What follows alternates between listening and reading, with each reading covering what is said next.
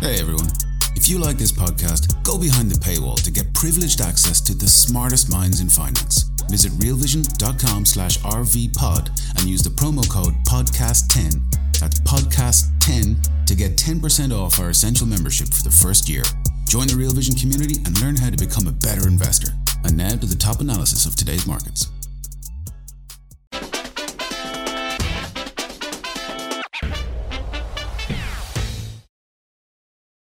What should you expect from tomorrow's inflation data? Welcome to Real Vision Daily Briefing. It's Tuesday, April 11, 2023. I'm Ash Bennington. I'm joined today by Mike Alfred, founder and managing partner of Alpine Fox. Mike, welcome back.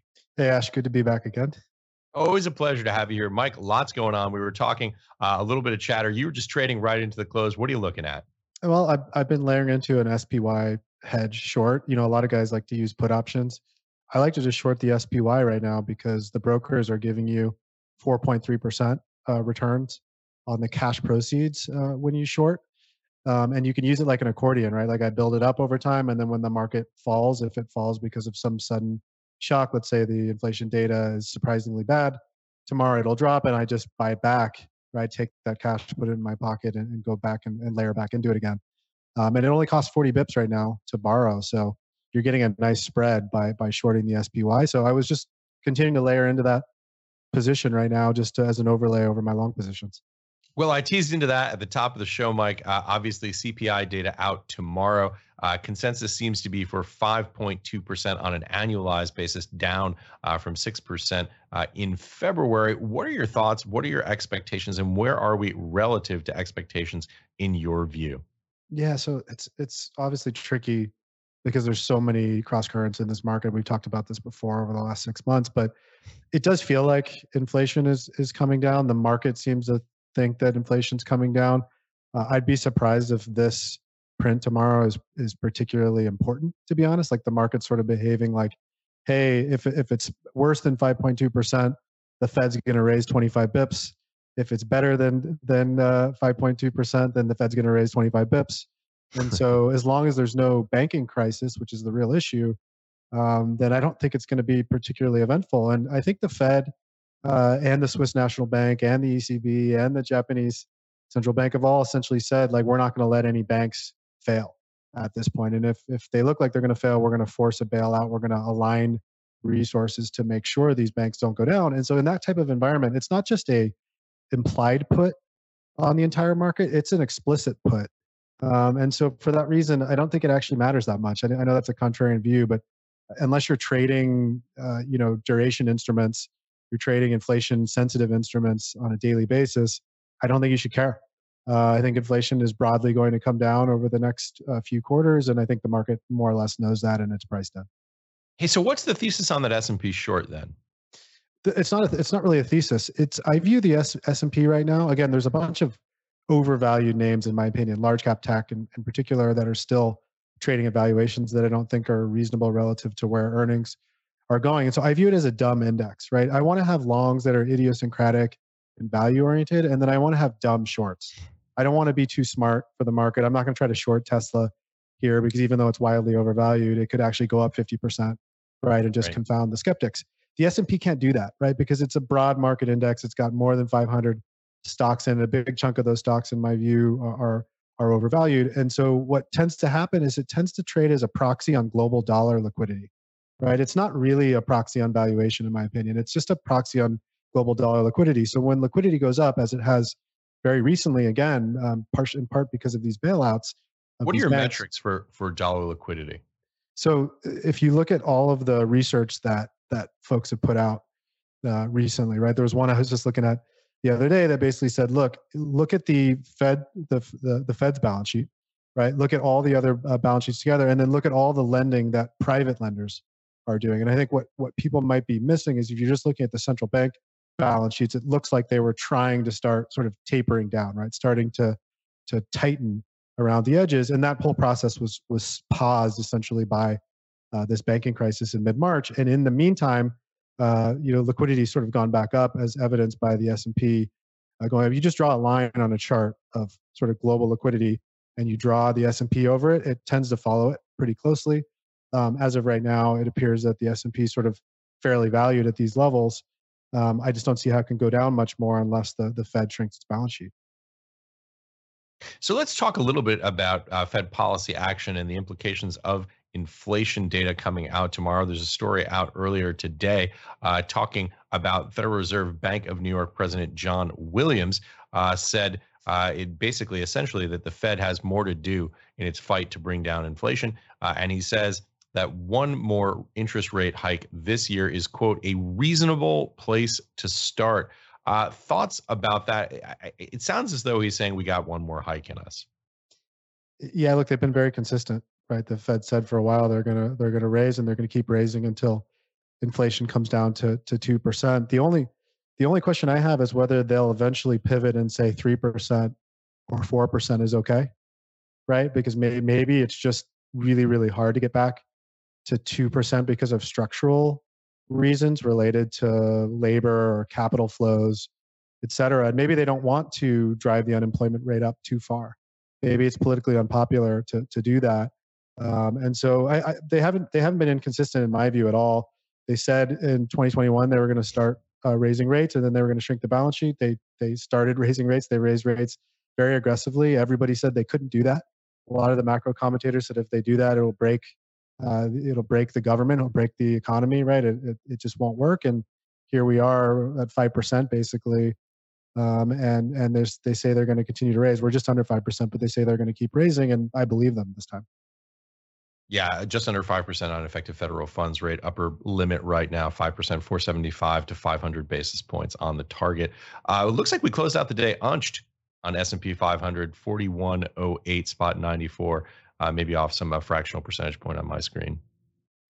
Yeah, it was interesting because right at the close it started to sell off, and my hedge, which was kind of red all day, right? Red, which is the way it should be when your longs are going up in this type of structure. And then all of a sudden it turned green at the end of the day. So obviously people are concerned about what's going to happen tomorrow. And if the print is really, really bad, like really surprisingly bad, then sure, the S&P could drop. And my target for, what's surprisingly bad mean? Is it 6 or above? Probably like in the 5.5 to 6 range would be enough to spook people a little bit, because then it would be clear that, because I think a lot of people don't believe the Fed, right? I just said I believe the Fed. I believe they will raise, so I'm not going to be surprised, which is why I'm long value stocks, right? In large part, I like value. I still like value here. I like healthcare and staples and energy. I like dividend pairs because I think those stocks will actually do quite well even in a higher rate environment. I think higher rates are generally healthy, but the market tends to overreact in the short term, and so it's possible that it sells off. And again, that's why I like to have a hedge on, because I don't want to be hit hard by that type of move unnecessarily, because it'll be temporary, but it's still annoying. And so I'd rather just have some sort of protection on. Again, as long as you can get paid to have protection on your portfolio, it seems like a no-brainer right now. Yeah. Also, something that we've got happening right now in Washington, D.C., of course, the IMF down for its annual meetings. Lots of economists there putting out lots of papers, the official reports, WEO, GFSR, fiscal reporting, all of this stuff coming out. Here are some of the key points out today. So IMF has a call for global growth expected to be around 3%. This is the lowest forecast, I guess, in the medium term that the World Economic Outlook has predicted in over 30 years. That's pretty substantial. Short term, IMF expects growth of 2.8% in for the remainder of 2023. And finally, this is an interesting footnote. This idea that all of these forecasts, quote, assumes that the recent financial sector stresses are contained. In other words, assumes the banking system remains healthy. Thoughts on that? I know that this can get a little abstract when you're doing aggregate global growth projections that include both developed markets and emerging markets, but it certainly implies a deceleration, possibly because of the headwinds that we've seen around deglobalization and war in Ukraine, among other factors, Mike. Yeah, those are two important factors, but also just broadly demographics, right? People are having less children globally, and so like the Western world, like people don't want to have babies at all anymore. And so I think you just have to expect with a what do we have, like 9 billion people? Is it 7, 8, 9 billion people now on the planet? There's a limit without a significant amount of technological advancement to how many people can sort of live comfortably on the surface of the planet, like if I just want to put it simply. And so it doesn't surprise me at all that growth should slow down. If you just extrapolate 3 or 4 or 5% growth across several decades from here, you get to numbers that are just astronomical when you compound those numbers. And so I think people should expect growth to come down and broadly, but there still will be growth in certain subsectors, Yeah. certain geographies, certain like technological sectors like AI, for example, could see explosive growth in a world where broad global growth is quite low, and that might actually create a higher quality of life and standard of living for the average citizen anyway of the planet. Yeah. It doesn't worry me much, to be honest. We're going to take a quick break and be right back with more of the day's top analysis on the Real Vision Daily Briefing. Yeah, it's certainly an important point that you make there, that these are not, that these are in fact the roll-ups. These are the aggregation, and the mileage may vary. There could be areas of extremely high growth, and of course, conversely, areas of extremely low growth and challenges. But it is an aggregate number, and it does give you a certain sense of where global growth is heading. I guess the other interesting point on that is the caveat about the banking system remaining healthy. I'm just skimming here through some summarized bullet points from CNBC. Look, no surprises here. I'm just going to read through this. This is from Jenny Reed out earlier today. Banks are facing higher costs and losses on assets, putting them in a more precarious situation. That's in quotes, quote, more precarious situation, close quote, and potentially leading to a pullback in lending, IMF chief economist Pierre-Olivier Gouroschis told CNBC. This is something that we know about well. We've covered it here on Real Vision Daily Briefing. Higher costs, certainly from rising rates, and losses on assets, particularly in the fixed income side. As you see rates rise, prices decline. It's a function of the mechanics of the way fixed income trades. What are your thoughts about this? I saw earlier that the chief economist at IMF also modeled a worst case scenario, or I guess less rosy scenario, where these issues that we're seeing in the banking sector are not contained. What are your thoughts about the relationship between the financial system in the US and abroad, and the relationship to asset prices, particularly here in the US, whether it's fixed income on the bond side or US equities, Mike? Yeah, so look, banking's usually a pretty reliable, simple business, or at least it should be. What we've experienced over the last 3 months or so is the result of unprecedented increase in rates in a very short period, which just caught a lot of people flat-footed and offsides, right? Particularly Silicon Valley Bank is a good example, right? And I'm not sure that that's like a broader problem, right? I tend to agree with the commentators I've seen that say, hey, look, this is going to be pretty well contained. What I'm more concerned about is the disruption that I see further out from fintech itself, right? I just don't think banking is going to be a great business relative to other technologically oriented businesses that touch finance from the fintech side. Like I think fintech could actually disrupt a big chunk of the banking system. And one example of that, believe it or not, is CBDCs. When you really think about what a CBDC is, if a central bank rolls out their own CBDC, in some ways they're going to disintermediate the private banks, right, and the commercial banks from the financial system, because that government can go directly to the end consumer, the end citizen, and say, here, I'm going to issue you this instrument, this loan denominated in the CBDC directly.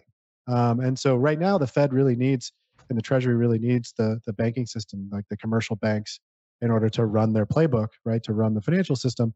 I'm not sure that's the case in 10 years or 20 years. And again, separate from all that, there's just traditional disruption from fintech. And so I don't want to be long banks. I don't want to own banks. I'm not interested in the banking business. I hope no more large banks go down. But again, I think there's a huge put on the entire system in the short term anyway. So I think it's basically a nothing burger. Mike, you and I, of all people, managed to do it. We went 12 minutes without talking about Bitcoin, without talking about digital assets. Let's break open the keg and chat a little bit about what's happening in Bitcoin right now. Lots of price action, lots of focus. Bitcoin over 30,148 on my screen right now. Market cap above $500 billion, up some 80% year to date this year. It's been something of a breakout. Mike, give us what your thoughts are. I know you spend a lot of time focusing on this space, as I do. Give us your thoughts. Look, at a high level, this is completely to be expected, right? Bitcoin, in my view, is going to be worth a lot more by 2025. Just looking at the cycle dynamics, right? Looking at the halving, Bitcoin's going to become more scarce about a year from now, maybe a little less. If you look at the underlying energy cost from the mining side, right, the Bitcoin has to get more expensive. Otherwise, the mining business is going to fail. And if the mining business fails, then there's sort of no Bitcoin. The analogy for that is the server farm business, right? The traditional internet data center business, 2002, 2003. A lot of people got burned by internet stocks, and they said, "Hey, I'm giving up on the internet. Why would I ever invest in an internet data center?" And it turns out that was a really bad decision, because you should have been buying internet data center stocks at that time, because they all did phenomenally well. The same thing I think is sort of playing out now, right? Like Bitcoin is a tough asset for most people to get their arms around, because it's digital and they can't hold it in their hand. It doesn't look and feel like anything else. But once you understand the relative scarcity of Bitcoin compared to the dollar, it's probably going to go up in dollar terms unless it fails. And again, I don't see it failing unless the Bitcoin data center, Bitcoin mining business fails. So in the absence of that, the price will probably march higher over the next few years, and I think you want to be long. Yeah, it's also an incredibly volatile asset for people who have experienced backgrounds in traditional finance space. The mood swings are pretty wild. 80+% drawdowns, 90+%. Turnarounds. This volatility, if you look at it over a very long time horizon, the actual max drawdowns have been decreasing. They've been dampening, but still relative to anything that we see here in the traditional finance sector in U.S. equities, big cap U.S. equities, the moves are just extreme. That's true. And actually, I think owning Bitcoin over the last 6 years or so has made me a better equity investor. Because I don't find the volatility, earnings-related volatility, for example, or news-related volatility, headline risk type volatility in equities no longer cause me any consternation or stress at all. I don't lose any sleep over my equities, because Bitcoin's already beaten that out of me over the last 6 years. Because one of the things you learn as a Bitcoin holder is, once you understand it fundamentally, you just have to put it in your portfolio at some level, right? 1%, 3%. You don't have to be a genius. Just choose a level, put it in there, and basically let it go. For 4 or 5 years. And if you do that, historically, it's worked quite well. Again, that type of mindset, when applied to equities, also works well. It's very similar to what Buffett does. He'll buy stock in the 1980s and never sell it, right? And here we are, 40 plus years later, and he's still holding, most of the shares of Coca-Cola and American Express that he bought 40 or 50 years ago. That strategy works well, and we know it works well because he's one of the wealthiest people in the world. But for whatever reason, maybe it's the talking heads on CNBC and the 24/7 news cycle, people believe they've got to trade a lot more than they actually do. I think Bitcoin's great for teaching people about volatility being different than risk. The real risk here is permanent loss of capital, whether that's because you're trading stupidly, right? You're buying high and selling low, or you're using leverage and blowing yourself up, or you're letting your money be degraded by inflation, right? If inflation's running at 5 or 6%, and you're not at least keeping up to that, your purchasing power is going down. And so again, like, if Bitcoin can teach you one thing, it's how to hold on to a high quality asset and hold it for long periods and ignore the volatility. Hey, talking of which, Bitcoin and price, I wanted to take a look at a clip from a conversation that I had with Francis Hunt. This is a deep dive called "An Upcoming Trend Contraction in the Broader Energy Complex." But we talk about Bitcoin specifically. This is out right now on the Essential tier. Let's take a look.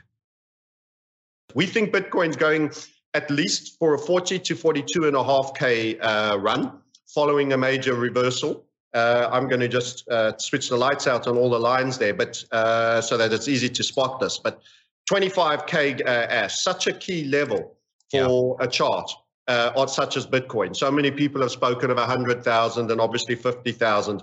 And for us, this constituted, and I'll go with the fat cokie here, a left shoulder here. That was a bit of a rising wedge. We fell further. This was the FTX additional event that was November of last year. And then we have the right shoulder here. So I want to give a bit of good news to your crypto audience. We've been bears and boring bears because we've stuck with it for an extended period. So we are turning.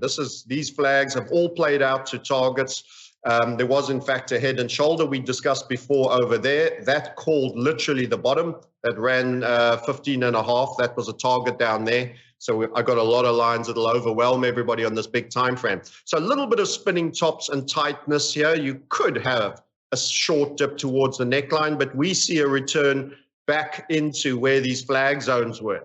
And that neckline of that head and shoulder runs at 42.5, and you've got the midpoint of this big bear flag. I think you get a bit of heavy traffic there, might run into a bit of bottleneck and churn a little bit, but that's a nice move. We're going to take another quick break and be right back with more of the day's top analysis on the Real Vision Daily Briefing. So, Mike, the headline number there from Francis Hunt, 40,000 to 42,500 based on technical factors. Mike, do you look at technical factors when you evaluate Bitcoin, or is this just something that you're a long-term investor in? And if not, what do you think of what those price levels suggest?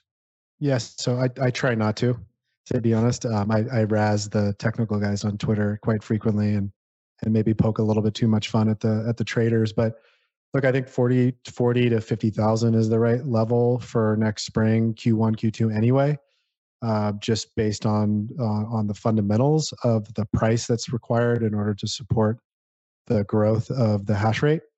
That's already built into the price at this point. And so I think we're in alignment. I think, I don't know, I don't think Francis didn't give a time frame there, but I think that 40 to 50K level is to be expected within the next 12 months.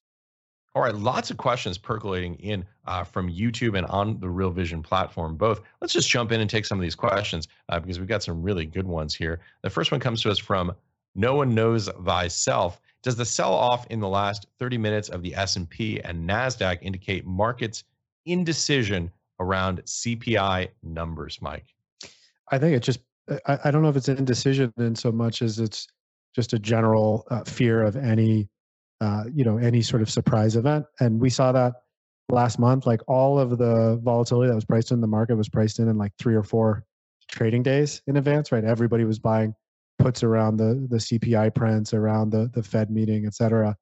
And so people are just hyper focused on any event right now, any catalyst for downside. And I think the other thing to keep in mind is that the sentiment has been so amazingly bearish. If you look at the AAII sentiment survey, if you look at like just the general views on Twitter, if you listen to the talking heads and some of the top Wall Street analysts, et cetera, they've been really bearish. So I think there are a lot of people that are positioned negatively. In fact, I saw some data showing that put option buying is near all-time highs recently. So I just think there's a lot of people positioned for downside, and they might continue to be frustrated if there's not a negative surprise here.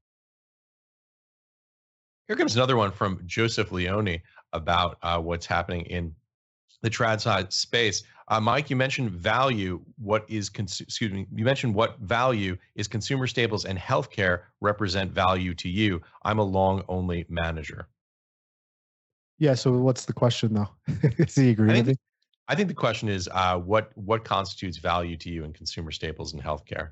Yeah. So like a couple of examples, right? I've given before. Like I think Bristol Myers Squibb and Merck and a couple of the other biopharma companies are still quite cheap here, right? Trading at a 3+% yield, anywhere from call it 8 to 12, 13 times earnings. Very high quality businesses. They've refilled their pipelines to some degree. I really like those names here. I continue to like them. I continue to add to them. In staples, there aren't, to be honest, there isn't really a lot in staples to like. One of the sectors, the subsectors that has been really cheap based on historical earnings is beer, believe it or not. So Anheuser-Busch, I called that out a couple times over the last 6 months, once on Bloomberg and again on with Maggie Lake on this show, I think in January. Anheuser-Busch was trading at like 14, 15 times earnings, which was historically very, very cheap. It's since rallied quite substantially, so I don't know if it's quite as cheap. But the one I like the most right now is actually Constellation Brands. Ticker is STZ. It's a growth company. It's a rare growth company in beer because craft beer and sort of the traditional light lager domestic companies like Miller, Coors, and Bud have been kind of in the tank for a while. But Constellation's claim to fame is the Mexican imports. Modelo, Corona Pacifico Modelo has been a huge winner. It's still growing at 8 or 9%. They dominate in California and Nevada. They're really expanding rapidly in Texas and Florida. It's still trading at right around 20 times earnings. I think it should trade at 25 times earnings. So I think there's some multiple expansion there in addition to just organic growth. Yeah. Next question comes to us from G. Blackburn, and maybe you could explain some of the implications in this question, particularly for people who don't have fixed income backgrounds. The question is: spreads still hanging in for IG credit, that of course is investment grade, and tighter credit conditions. Are the tighter credit conditions a nothing burger or something to worry about? So, Mike, give us your sense of what's happening in investment grade credit and credit conditions are tighter credit conditions a nothing burger. So he's asking essentially if you think these tightening credit conditions are problematic. Well, so I tend to watch the high yield spreads more because the high yield is a better indicator for me about broader stress and typically is related to stress in the equity market more so than what's going on in investment grade. So that's really why is that the case, Mike? Explain why that is. I mean, it's intuitively it makes sense because you want to know what riskier credits are doing relative to treasuries. But what's the distinction, and why might someone watch investment grade? Well, I think if you look at the capital stack, high yield is much closer to equity, right? In terms of its risk and kind of return characteristics, and it may be that high yield is actually more closely similar to investment grade, right? But investment grade generally you're going to get a lower yield because the idea is you have a lower risk. Over a long period of time, you should expect to get a higher yield in equity, especially well-selected equity. If you're doing it from a sort of risk-adjusted basis, if you're doing it from a value-oriented basis, you should do quite well in equities relative to bonds broadly. But bonds should be, especially investment grade, should be pretty safe, right? Because even if the company fails, which it generally won't, right? Investment grade, a lot of times these are companies that like have a 1% odds of bankruptcy over the next 50 years, right? And so like your odds of losing money in a bankruptcy are very low. But even if a company goes bankrupt in that situation, you're at the top of the capital stack. You should get a lot of your money back. You may end up reorganizing that company and taking equity at that point. So again, I focus more on high yield. I don't see any surprising signs. Like there should be a restriction in credit. Credit conditions should get tighter, given that the banks are under pressure because rates have gone up so much and they're all losing money on securities. They're held to maturity securities. They're losing money on loans they've already made.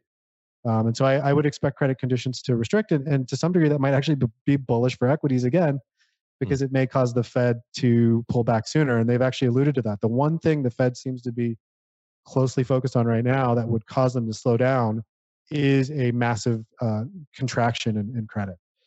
So again, if you were to see that, paradoxically, it might actually be bullish 6 months or 9 months out for equities. I know people are going to hate that I'm saying that, but so far that's pretty much every time you've tilted bullish equities when everybody's been bearish, right? It's been right. So we'll see if that continues. So we're back in these weird paradoxical times where bad news is good news again. Next question. Oh, here they come. Here comes the quick crypto questions, Mike. First one from Nico F. Curious on Mike's take on PayPal's crypto offering. I have no exposure, but I'm just wondering. Thanks. By the way, we should say for people who may not be familiar, news out this morning. I'm just going to read this here from Benzinga, breaking news out report this morning. Visa Incorporated tapped PayPal Holdings Inc. and Venmo to pilot Visa Plus, which aims to help individuals move money quickly and securely between different person-to-person digital payment apps. Last year, Venmo and PayPal users in the U.S. Later this year, Venmo and PayPal users in the U.S. can start moving money seamlessly between the two firms. Yeah, so I've been watching PayPal. Candidly, it's been on my watch list for a while. I kind of like that everybody hates it.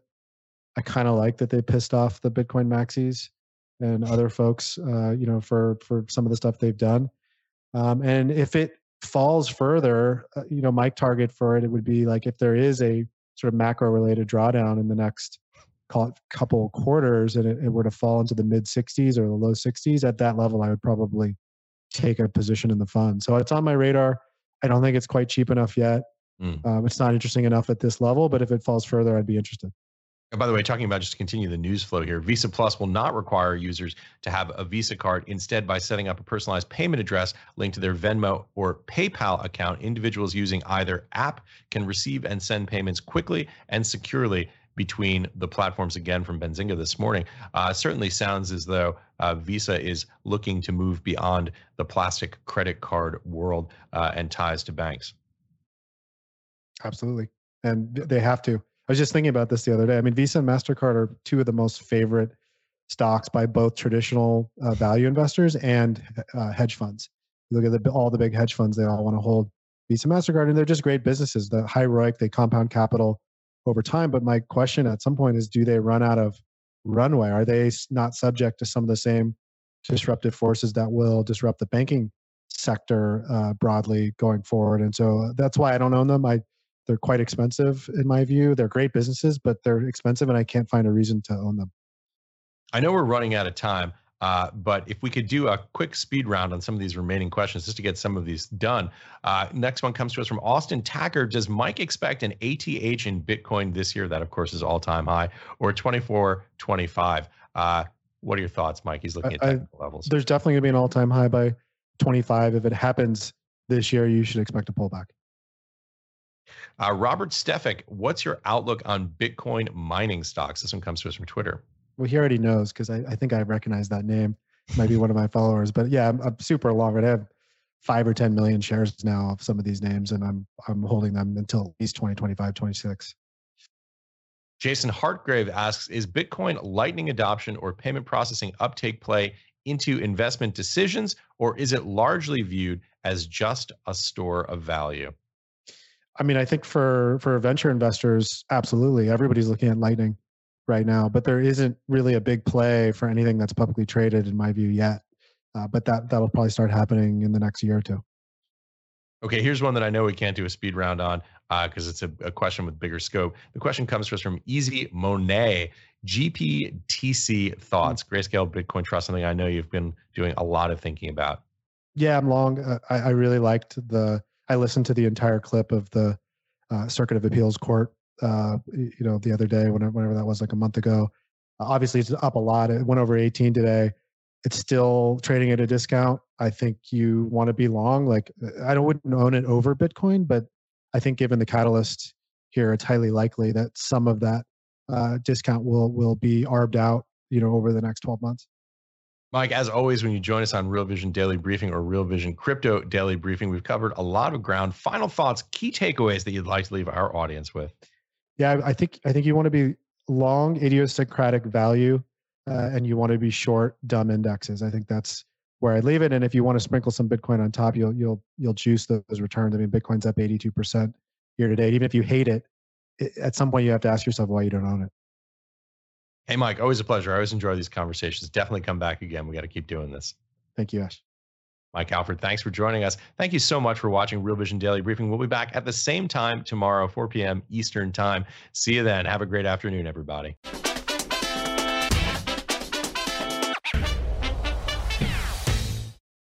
What's up, revolutionaries? Thanks for tuning in to the Real Vision Daily Briefing. For more content like this, head over to realvision.com and get unfiltered access to the very best, brightest, and biggest names in finance.